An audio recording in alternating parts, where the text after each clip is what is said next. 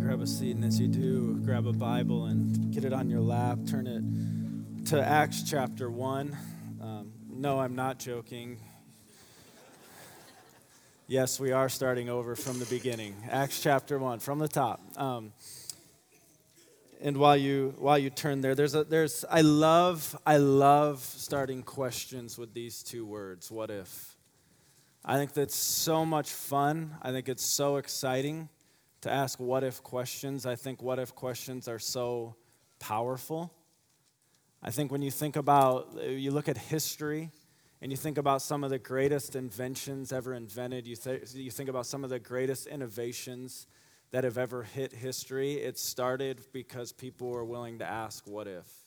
Think of the Wright brothers. They said, what if we could fly? Can you imagine? I'm not that crazy. Hey, bro, you want to build and then fly it through the air?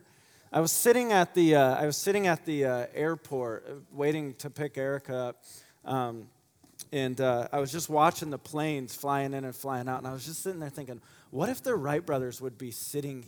What would they think, watching all of these planes go in and out? Adam Morrison, who works in aviation, he said they would have said, "I told you so." And I loved that. They said, what if we could fly? I think of Henry Ford, who not only asked the question, what if we could have cars? His question was beyond that. He said, what if we could produce cars at such a cost that every working family could have a car? Like one day you'll drive down the road and every driveway will have a car in it. Bill Gates asked a question, I think around 1980, and he said, what if there could be a computer on every desk and in every house? And coming out of an era where, I don't know my computer history too well, but coming out of an era where computers filled an entire room, right? It's a massive, massive question. What if? The power of asking what if questions. And I start with that because if you're just joining us, we've been on about a 10-and-a-half-month journey through the book of Acts. And last week we came to read the very last words of Acts together. We studied the last chapter. And I think, there's a high likelihood that hopefully after 10-and-a-half months of studying a book of the Bible, we have a better understanding of that book. We understand hopefully a little better about what it means and what it says. But I think the great danger for us is that we'll close the book on it literally, and then we'll move forward, and it's what's the application we're supposed to walk away from?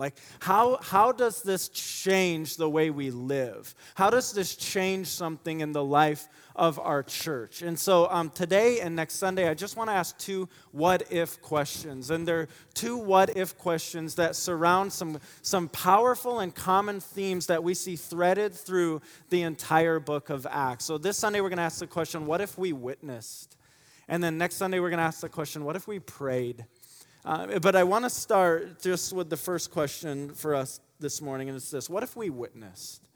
What if we as Jesus followers really witnessed? And I had us turn to the very first page of the book of Acts because Acts 1 verse 8 is the theme verse for the entire book. And it says, you will receive power when the Holy Spirit comes on you, and you will be my witnesses in Jerusalem and Judea and Samaria and to the ends of the earth. And so what we've been studying for the last 10 and a half months is the work of the Holy Spirit to empower Jesus followers to go into all of the world and to bear witness that a Savior has come, and He's come to save the entire world of their sin. And as I was studying it this week, it was just this fear, this good fear, this burden that we could spend 10 and a half months studying the book of Acts, and we could walk away from it not any better equipped to witness for Jesus Christ than when we started. And that'd be a big miss and a big failure. And so I just want to spend some time today looking at this theme of witness. What does it mean to be a witness for Jesus Christ? Why should we be encouraged that we have power to actually do that? What's at stake if we begin to live a life of witness? And we're just going to let God's word, I hope, speak to us as we flip some pages in Acts today. We're not used to that at our church. Normally we kind of camp out right where we're at, but we're going to flip some pages through the book of Acts. And just look at these things. Three reminders that I hope will motivate us for a life of witness. And so pray with me and let's let God's word speak. God, we do want your word to speak. Lord, the word that you put on my mind and in my heart early this morning was to yield. And Lord, we want to yield right now to your word. Lord, I'm better at kind of driving an agenda or going through all my prep and delivering what I've prepped. And Lord, I just want to yield. And I want you to say what you want said through this. And Lord, I pray for all of our hearts in here that we would yield to what your Spirit is speaking through your word into our hearts this morning. God, I just pray that as the worship set kind of set us up for this, and we just cleared the stage, and we just got focused on you, God, as your word goes forth today, Lord, would we just focus on you? Would we listen to what you're saying to us through it? And then, Lord, there's the word. I just pray we'd obey. God, help us obey. Lord, we don't want to be a people that we study your word just to become theological fatheads. We want to be obedient. We want to exercise out that which your word is teaching us, God. Yes, we must teach sound doctrine. Yes, we must look at the original language and see how sentences are structured. But Lord, then let that doctrine drive us to living. Lord, let your word live in our life. And so, God, help us as we study how we can be faithful witnesses today, Lord. Would you equip us to obey as we walk out of here today? In Jesus' name, amen. 3 reminders that I pray today will motivate us for a life of witness. And I want to just give you the first one right up front. The first reminder is this: the Holy Spirit gives me power to witness.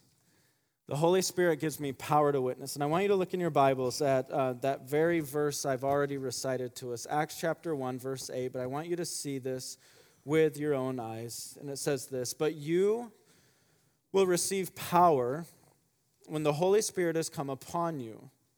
And you will be my witnesses in Jerusalem and in all Judea and Samaria and to the end of the earth." And now it's important that we understand who the you is in this passage. Jesus is speaking here to the apostles. They have a unique perspective as witnesses. If the definition we've used throughout our study of the book of Acts is this: a witness is to boldly share what we have seen and heard. The apostles had a unique vantage point of sharing what they had seen and what they'd heard as they walked with Jesus physically on this earth while Jesus was here. And so Jesus, before his ascension, he looks at them and he says, listen, you're going to receive power. How? The Holy Spirit's going to come upon you, and then you're going to witness. You're going to boldly, lovingly proclaim all that you've seen and that you've heard. And this witness is going to start in a central area of Jerusalem, and it's going to work its way out. It's going to be this worldwide witness. And the apostles here have a unique vantage point as witnesses. But then the apostles died. And with the death of the apostles did not come the death of witness. That God has called all of his people, his followers, to be witnesses for Jesus Christ. And here's the really cool thing. You're going, well, I didn't walk with him. If being a witness is to boldly share what we have seen and heard, I didn't get to walk with him physically the 3 years of his ministry while he was here. It's better than that. When he ascended, he sent his Spirit. And his Spirit dwells inside of every heart who is in Christ in this room. That when Jesus calls us as his followers to testify, to witness of what we have seen and heard, we get to tell other people of his indwelling Spirit inside of us and the effects that has had. We get to speak about who Jesus is. Why? Because we know him. We don't just know facts about him. We don't just study this book so that we can know Jesus like we would know about some other historical figure. We can know about him through the study of history, but we know him personally because his Spirit dwells right inside of us. And then we walk out and we witness to that. This fruit of his Spirit, he fills us with love and joy and peace and patience and kindness and goodness and faithfulness and gentleness and self-control. And I'm about to lose patience with my microphone right now. And he fills us with those things, and those are things that all of this earth is, everyone who walks on this earth is just like hungering to know. And he calls us as his followers, go out and witness. Go out and boldly share what you have seen and what you have heard in me. And here's what is so, so neat. He has given us power to do that. So his Spirit, you will receive power when the Holy Spirit comes on you. His Spirit indwells us the moment that we trust Jesus Christ, and then his Spirit comes on us in power and equips us for witness. And I just want to talk about 4 ways the Spirit gives us power to witness. Because I think we need to hear this. We need to just kind of slow the throttle down and really understand that the Holy Spirit has given us power to witness. Why? Because it's so hard for us to be obedient in telling other people about Jesus Christ because we get nervous about that. We're uneasy about that. And we just need to kind of slow down and go, how does the Spirit give us power to witness? Number 1 is this. It burdens us with a love for the lost. Here's the deal. Let's just be transparent and kind of speak frank with each other. Until we have a burden for the lost, we'll never live a life of witness. Like my greatest fear with messages like this is that we're going to preach the witness message and then everyone's going to be like, God, one of the ways God has wired me is to be an exhorter. And so I can stand up here and give the locker room pep talk, witness! And everyone can be like, yeah! And then we'll go out and do it and we'll check the box. And then we'll go on to whatever the topic of the sermon is next week. And then we'll go out and do it, and we'll check the box, and we'll go on to the topic of the sermon next week, and on and on and on and on and on. But there's something about when the Spirit of God dwells inside of us where he begins to unify our heart for what's on his heart. And he begins to give us passions for what he's passionate about. And we all know this. God is passionate about the saving of lost people. And so what happens is as his Spirit indwells us and empowers us, he gives us a burden to love lost people. And then secondly, what the Spirit will then do, he'll prompt our hearts. What do I mean by that?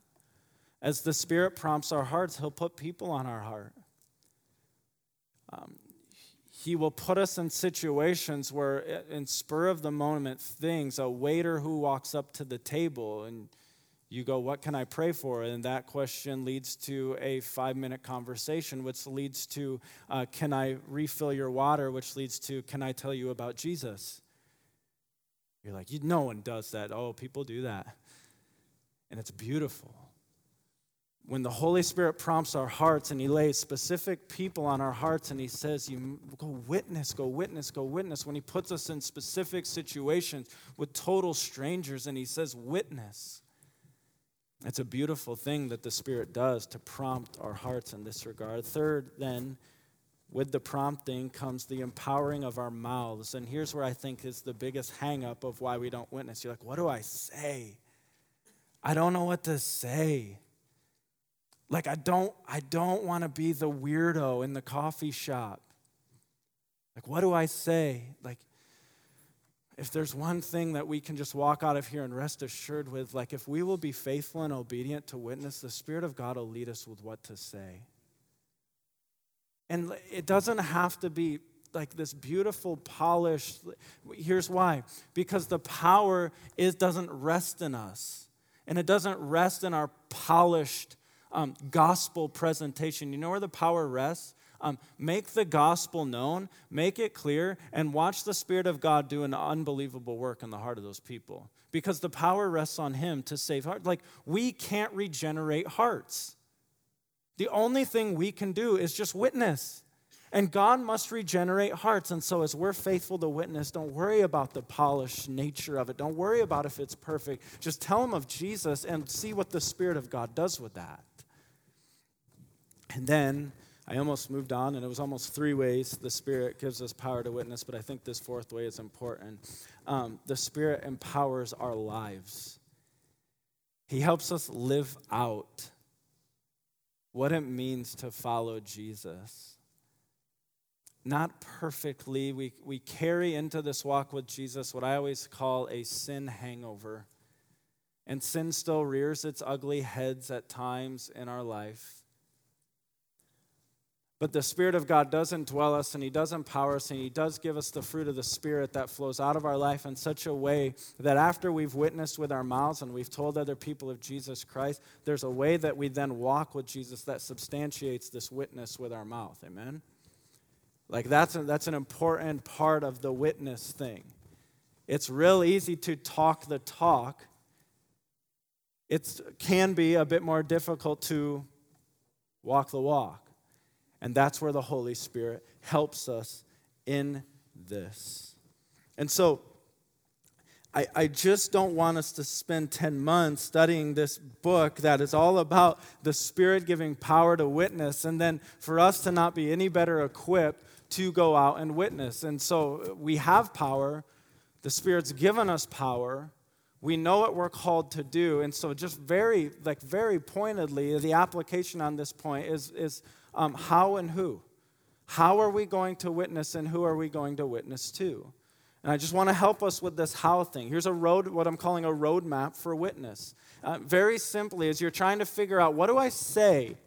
How do I witness to other people about Jesus Christ? Start with this. Just share what Christ has done. I mean, tell them, like, all of us have been affected by this sin thing, and it has separated us from a relationship with God. But there's good news that Jesus has come, and He stood in the gap of that sin. And He's paid the penalty that all of us deserved for that sin.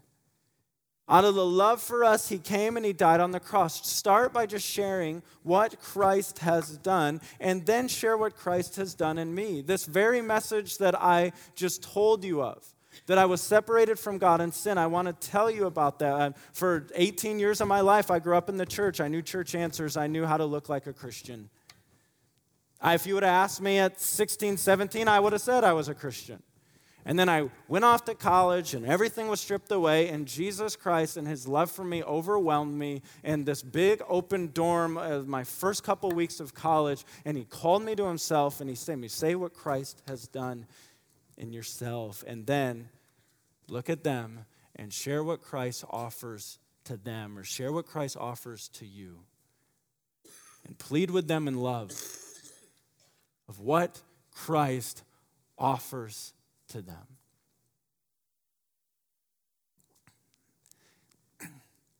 How do we do that? Just begin.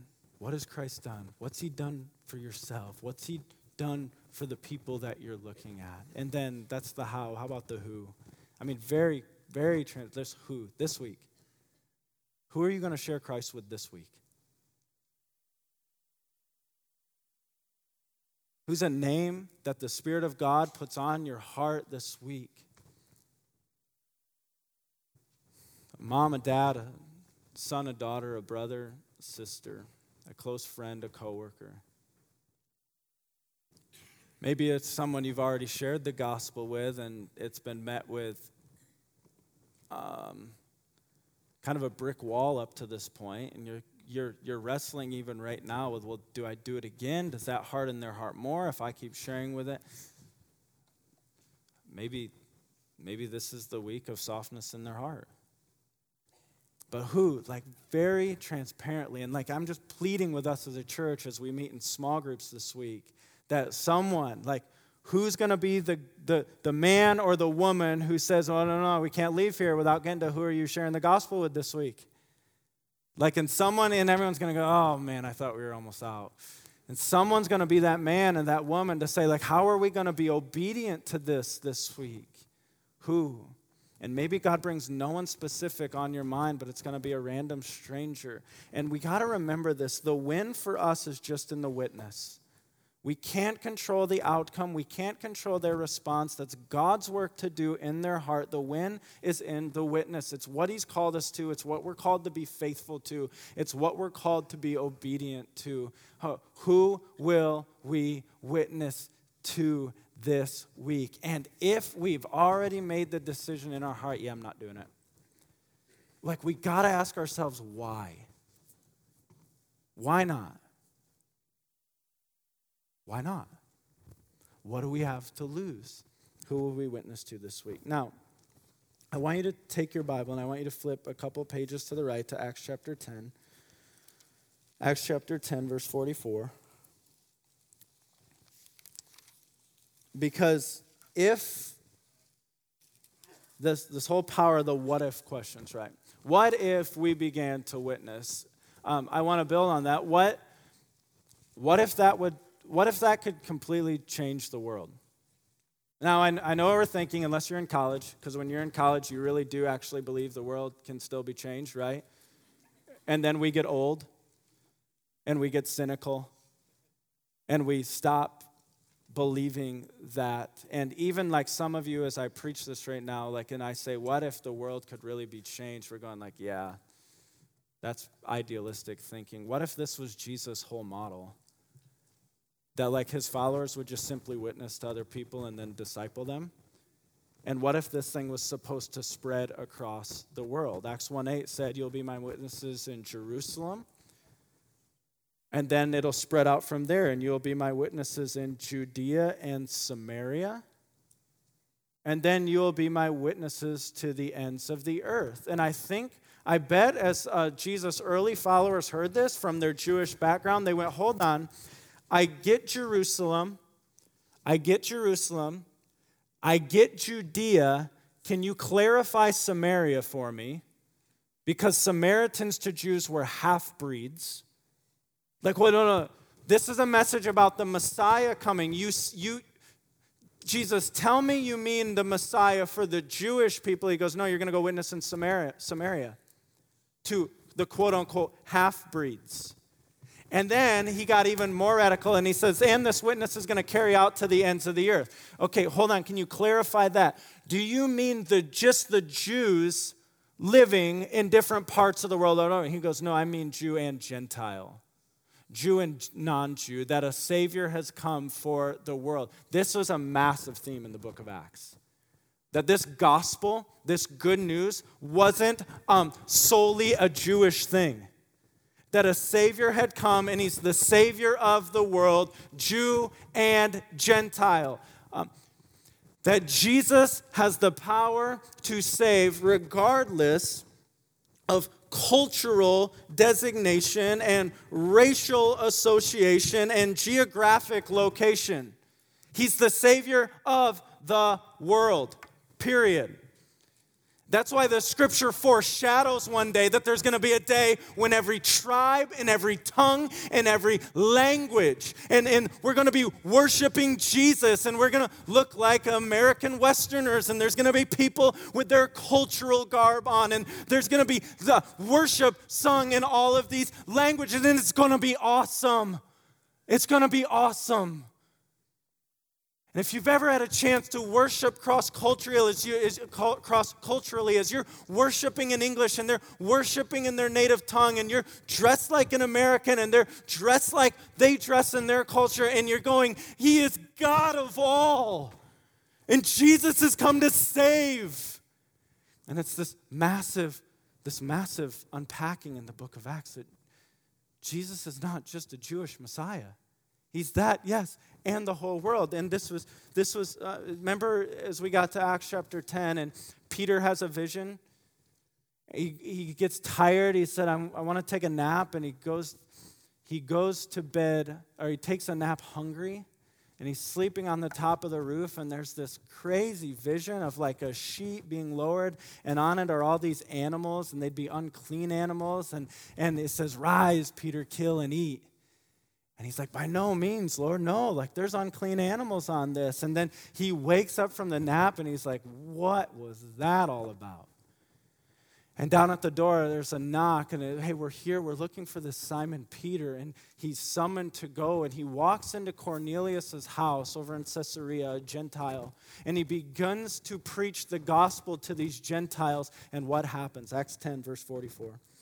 While Peter was still saying these things, the Holy Spirit fell on all who heard the word. And the believers from among the circumcised who had come with Peter were amazed, because the gift of the Holy Spirit was poured out even on who? Even on the Gentiles. For, They were hearing them speaking in tongues and extolling God. Then Peter declared, "Can anyone withhold water for baptizing these people who have received the Holy Spirit just as we have?" And he commanded them to be baptized in the name of Jesus Christ. Then they asked him to remain for some days. Massive moment in the history of the early church. As these people realize that Jesus has come to save every tribe, every tongue, every language. This was more than just a Jewish thing. Now, back to our second point here. We need to understand that I'm part of a worldwide witness to all people.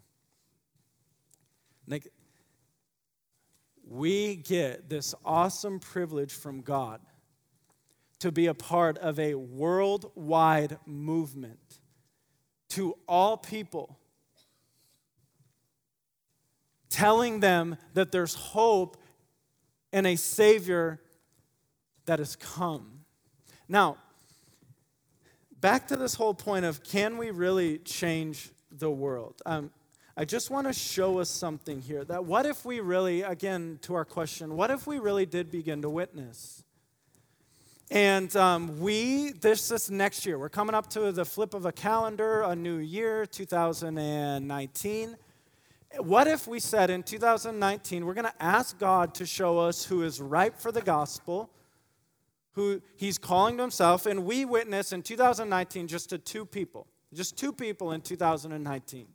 And then we spend all of 2019 just pouring our life into these two people, just teaching them what the Great Commission says, teaching them to obey. So we witness to them, and then kind of one of the first couple baptism services here in the next year, you're up here and you're the one dunking them, and you're the one getting the wet hug afterwards, and then you're just walking with them week after week, and you just pour your life into these two new believers in Jesus Christ for all of 2019. And as 2019 is coming to an end, you begin to equip them to be disciple makers. And you say, here, we're going to ask God that he'd lead you in the next year to two more people. And in 2020, these two begin pouring their life into two more. And they witness to them, and they see two people come to know Jesus, and they, for their whole year, pour their life into them. And as that year comes to an end, those people equip two more people. Witness to them, make disciples of them. My question, and I'm not going to give you the answer yet, my question is 10 years down the road, if we will just give ourselves to the witnessing and discipling of just two people next year, 10 years down the road, how many lives are being discipled in that 10th year? 1,024 lives. By us just being faithful to witness to two people and disciple two people next year. In year 10, over 1,000 people will be being discipled.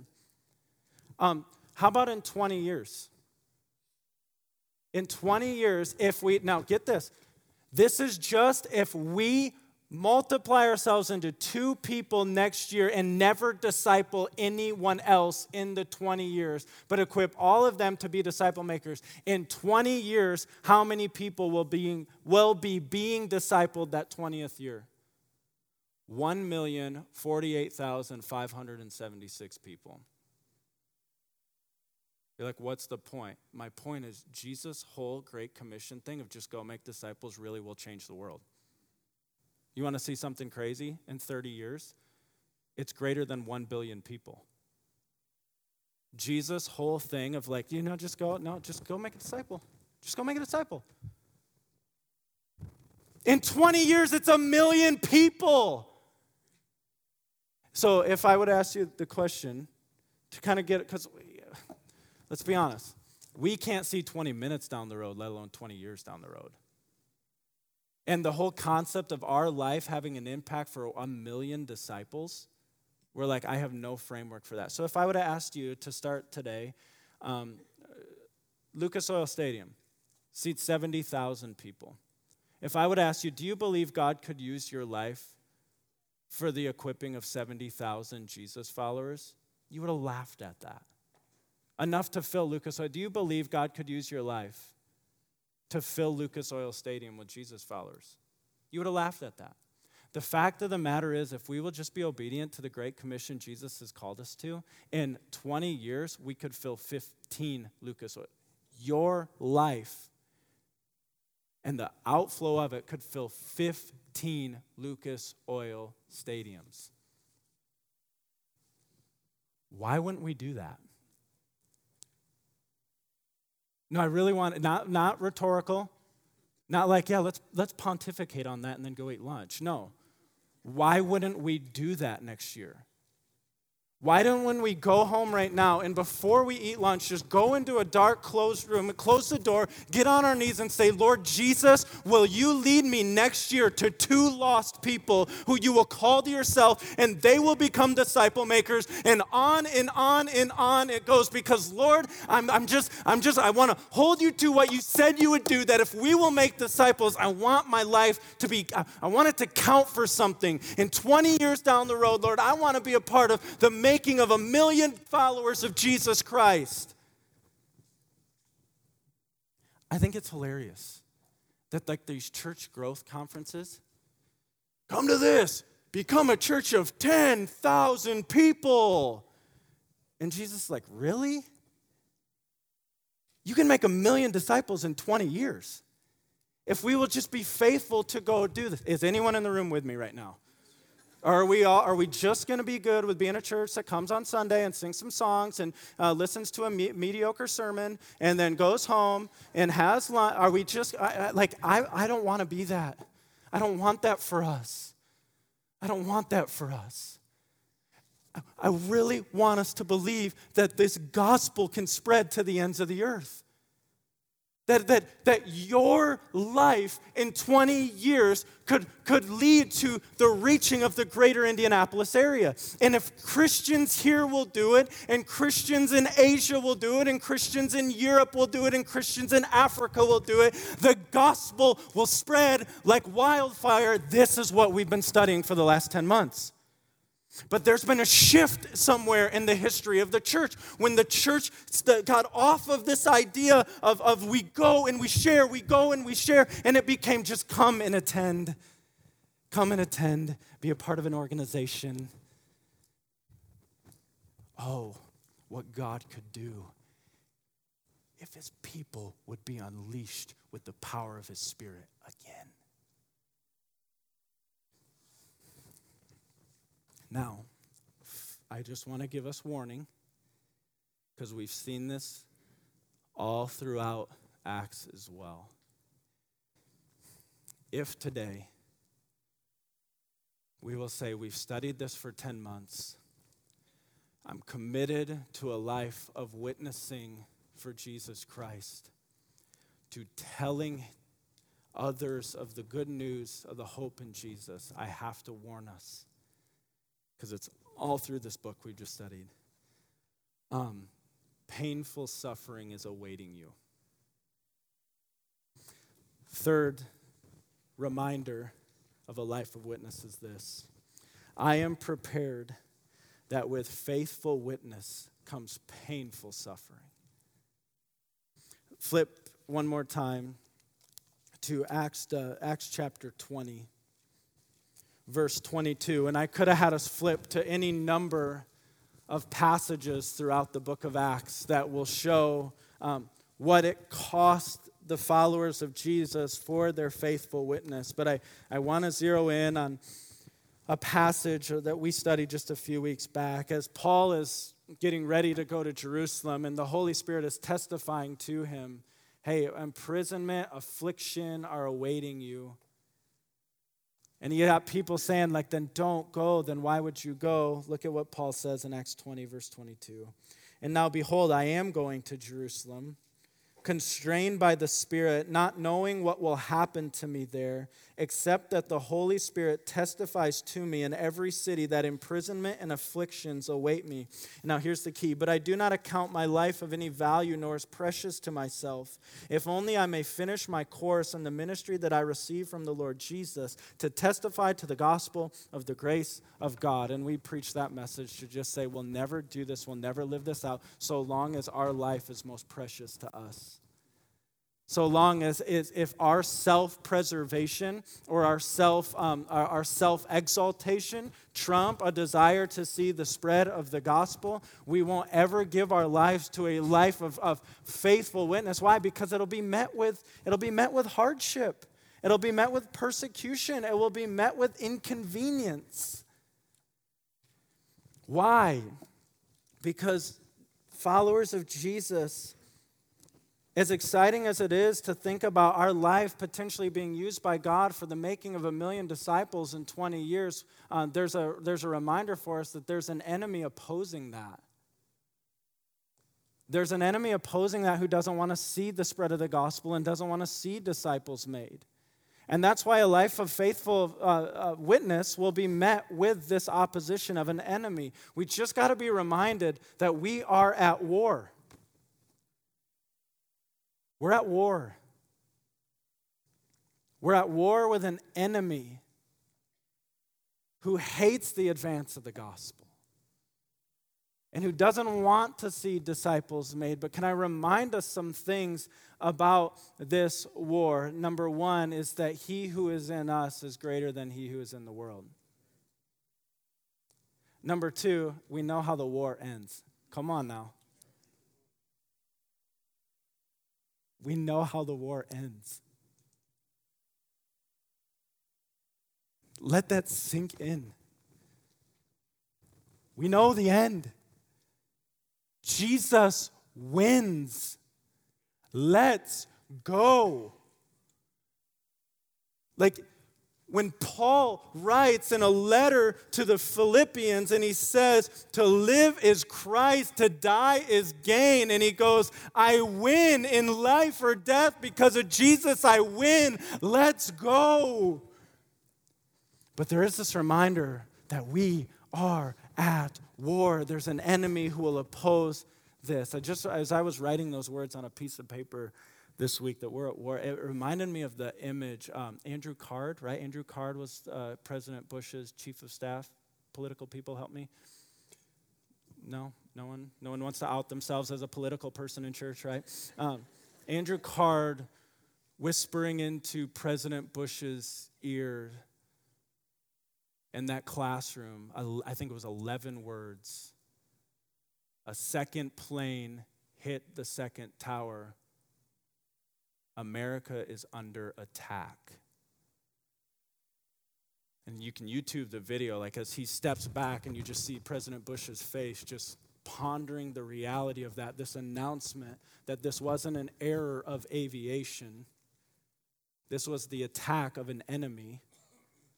There's this stark just moment that set in. Like, I just want to remind us of something. Attacks of the enemy will come if we live a life of faithful witness. Guess what? The worst thing that he can do is take our life, and even in that, we win. This is what makes us absolute weirdos as Christians. It's the best kind of weird we could possibly be. Folks, I'm pleading with us. I'm not preaching this to you. I'm pleading with you. As someone who lives in a neighborhood and finds it so easy to just drive in from work every night. I've done ministry all day. I just want to go and retreat. And to time the shutting of the garage door with the car pulling in. And to time it on the way back out the next morning so that all I might have to do is give a polite wave to the neighbor who's waiting there with their kids at the school bus. And to never really get to know my neighbors at a level beyond, like, hey, how are you? Like, how's your week? And didn't something happen in your job a couple weeks back? And then to barbecue in the backyard, the fenced-in backyard, with just my family and the people I want to invite inside of that fence. Man, what if we just completely flipped the script and began to barbecue in the front yard? You're like, can you do that? Yes. Who said you had to do it in the backyard? But we'll be weird. You're already weird as Jesus follower. Like, this is what we need to know and embrace. We're already weird. So let's start barbecuing in the front yard in December. and meeting our neighbors. Oh, the dream of what God could do is if we would become the pastors of every neighborhood that we live in. Where when neighbors' lives just hit the fan, they just show up knocking on our door at any time of the day. You're like, I don't know if I want that. I know. I'm with you in that. Let's pray and ask God to burden our hearts so that we want that. That your desk becomes this sanctuary at work in such a way that people will hear of the love of Jesus from your mouth and they experience the love of Jesus from your life. Oh, that we would get, after 10 months of the study of this book, that for the glory of God the Father, we have been given power from God the Spirit to witness about God the Son. And that we would not just be okay with 10 months of a study of greater understanding of the structure of the book of Acts. God, make us witnesses. God, make us witnesses. You've called us to it. You've given us the power for it. And my question for us, what if we all really just began to witness? God, I pray for your power in that.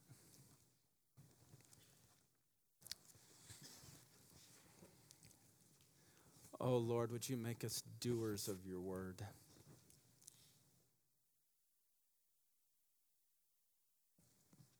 God, would you help us in this? And Lord, even as I pray right now and just kind of slow my own heart down, I feel convicted to say that would that discipling start right in our own homes? Let's not assume, if there are parents in the room, let's not assume that our kids will just catch that. Would we witness the good news of the grace of Jesus to our kids?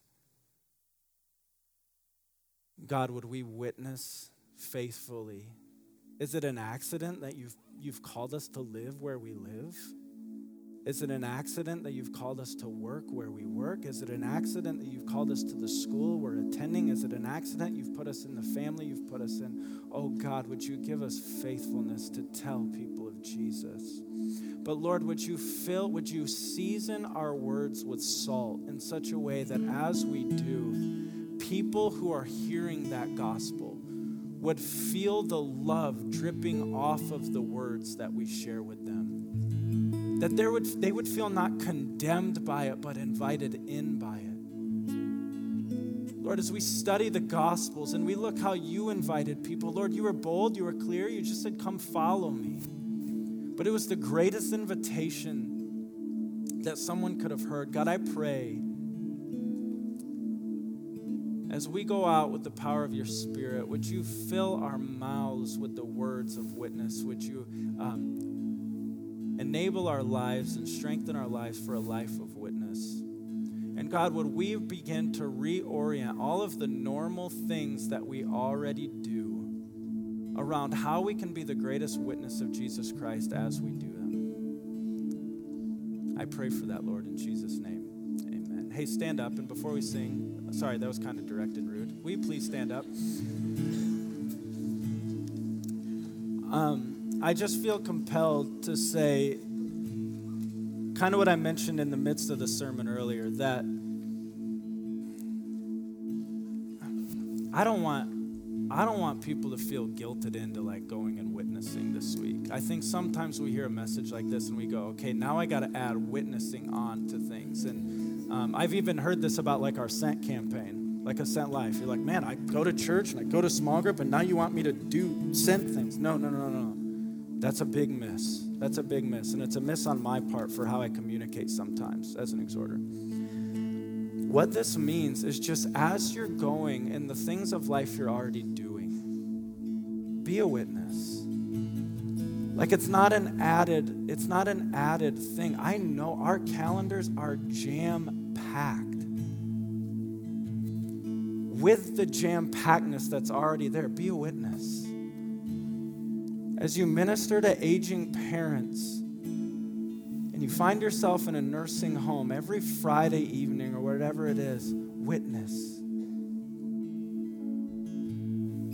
And so I just felt compelled to just share, like, don't see this as another thing to do. See this as woven into the fabric of the life that Jesus is, that he's invited us into.